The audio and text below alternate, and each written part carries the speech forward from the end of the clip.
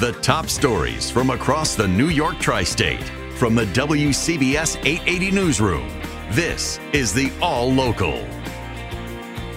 The man accused of threatening synagogues in New Jersey is now facing federal charges. WCBS's Steve Burns tells us about some disturbing new details being revealed about the alleged plot. It was a note intended to be read following something heinous. "I am the attacker, and I would like to introduce myself," Omar Al-Katul allegedly wrote. "I'm a Muslim with so many regrets, but I can assure you this attack is not one of them." The note, titled "When Swords Collide," was allegedly sent over social media. It goes on to express a hatred for Jews and accuses them of supporting terror attacks against Muslims. Al-Katul is 18 years old, from Sayreville. He's now facing a federal charge, one count of transmitting a threat, and carries a maximum 5 years behind bars.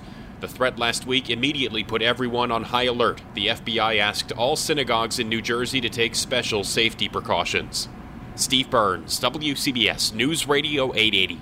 The NYPD has released photos of a suspect wanted in an attack on a subway cleaner in Lower Manhattan last week. Our Darius Radzius reports from the Chambers Street station. People riding the subway here at the Chambers Street station are on guard. It's very concerning because people are crazy. And people are attacking people for no reason. Cops hope photos they release from surveillance video will help them find the man who hit an MTA subcontractor in the face with a metal pipe. The custodian was cleaning the E-Train platform last Friday morning at around 6:45. Nearby MTA employees try to catch the guy, but he got away on the southbound 2 train. This commuter tries to stay aware of her surroundings. I just, even though I do use headphones, I just try to really look around or keep the volume low. At the Chambers Street station, Darius Radzius, WCBS News Radio 880. You can see photos of the suspect on our website, WCBS880.com.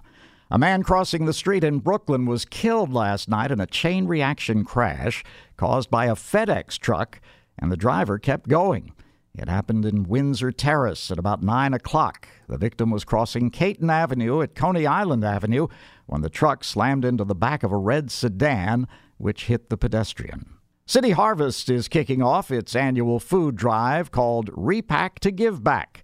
Marla Diamond reports from Brooklyn. Just in time for the holiday, volunteers from Too Good Yogurt, Google, Fidelis Care, and CCS are lending City Harvest a hand at their brand new warehouse in Sunset Park. Today we have stuffing, mac and cheese, rice, mixed vegetables, and canned green beans to repack. City Harvest, Chelsea Edinger. Before the pandemic, we already saw 2.4 million New Yorkers who struggled to make ends meet. Now with inflation, we are seeing the price of turkeys go up 60% per pound. That's really just one indication of the way inflation is hitting us. The nation's largest food rescue organization plans to deliver 1.2 million pounds of food to New Yorkers this holiday season. In Sunset Park, Marla Diamond, WCBS News Radio 880. And now the WCBS weather forecast and Mike Dahl.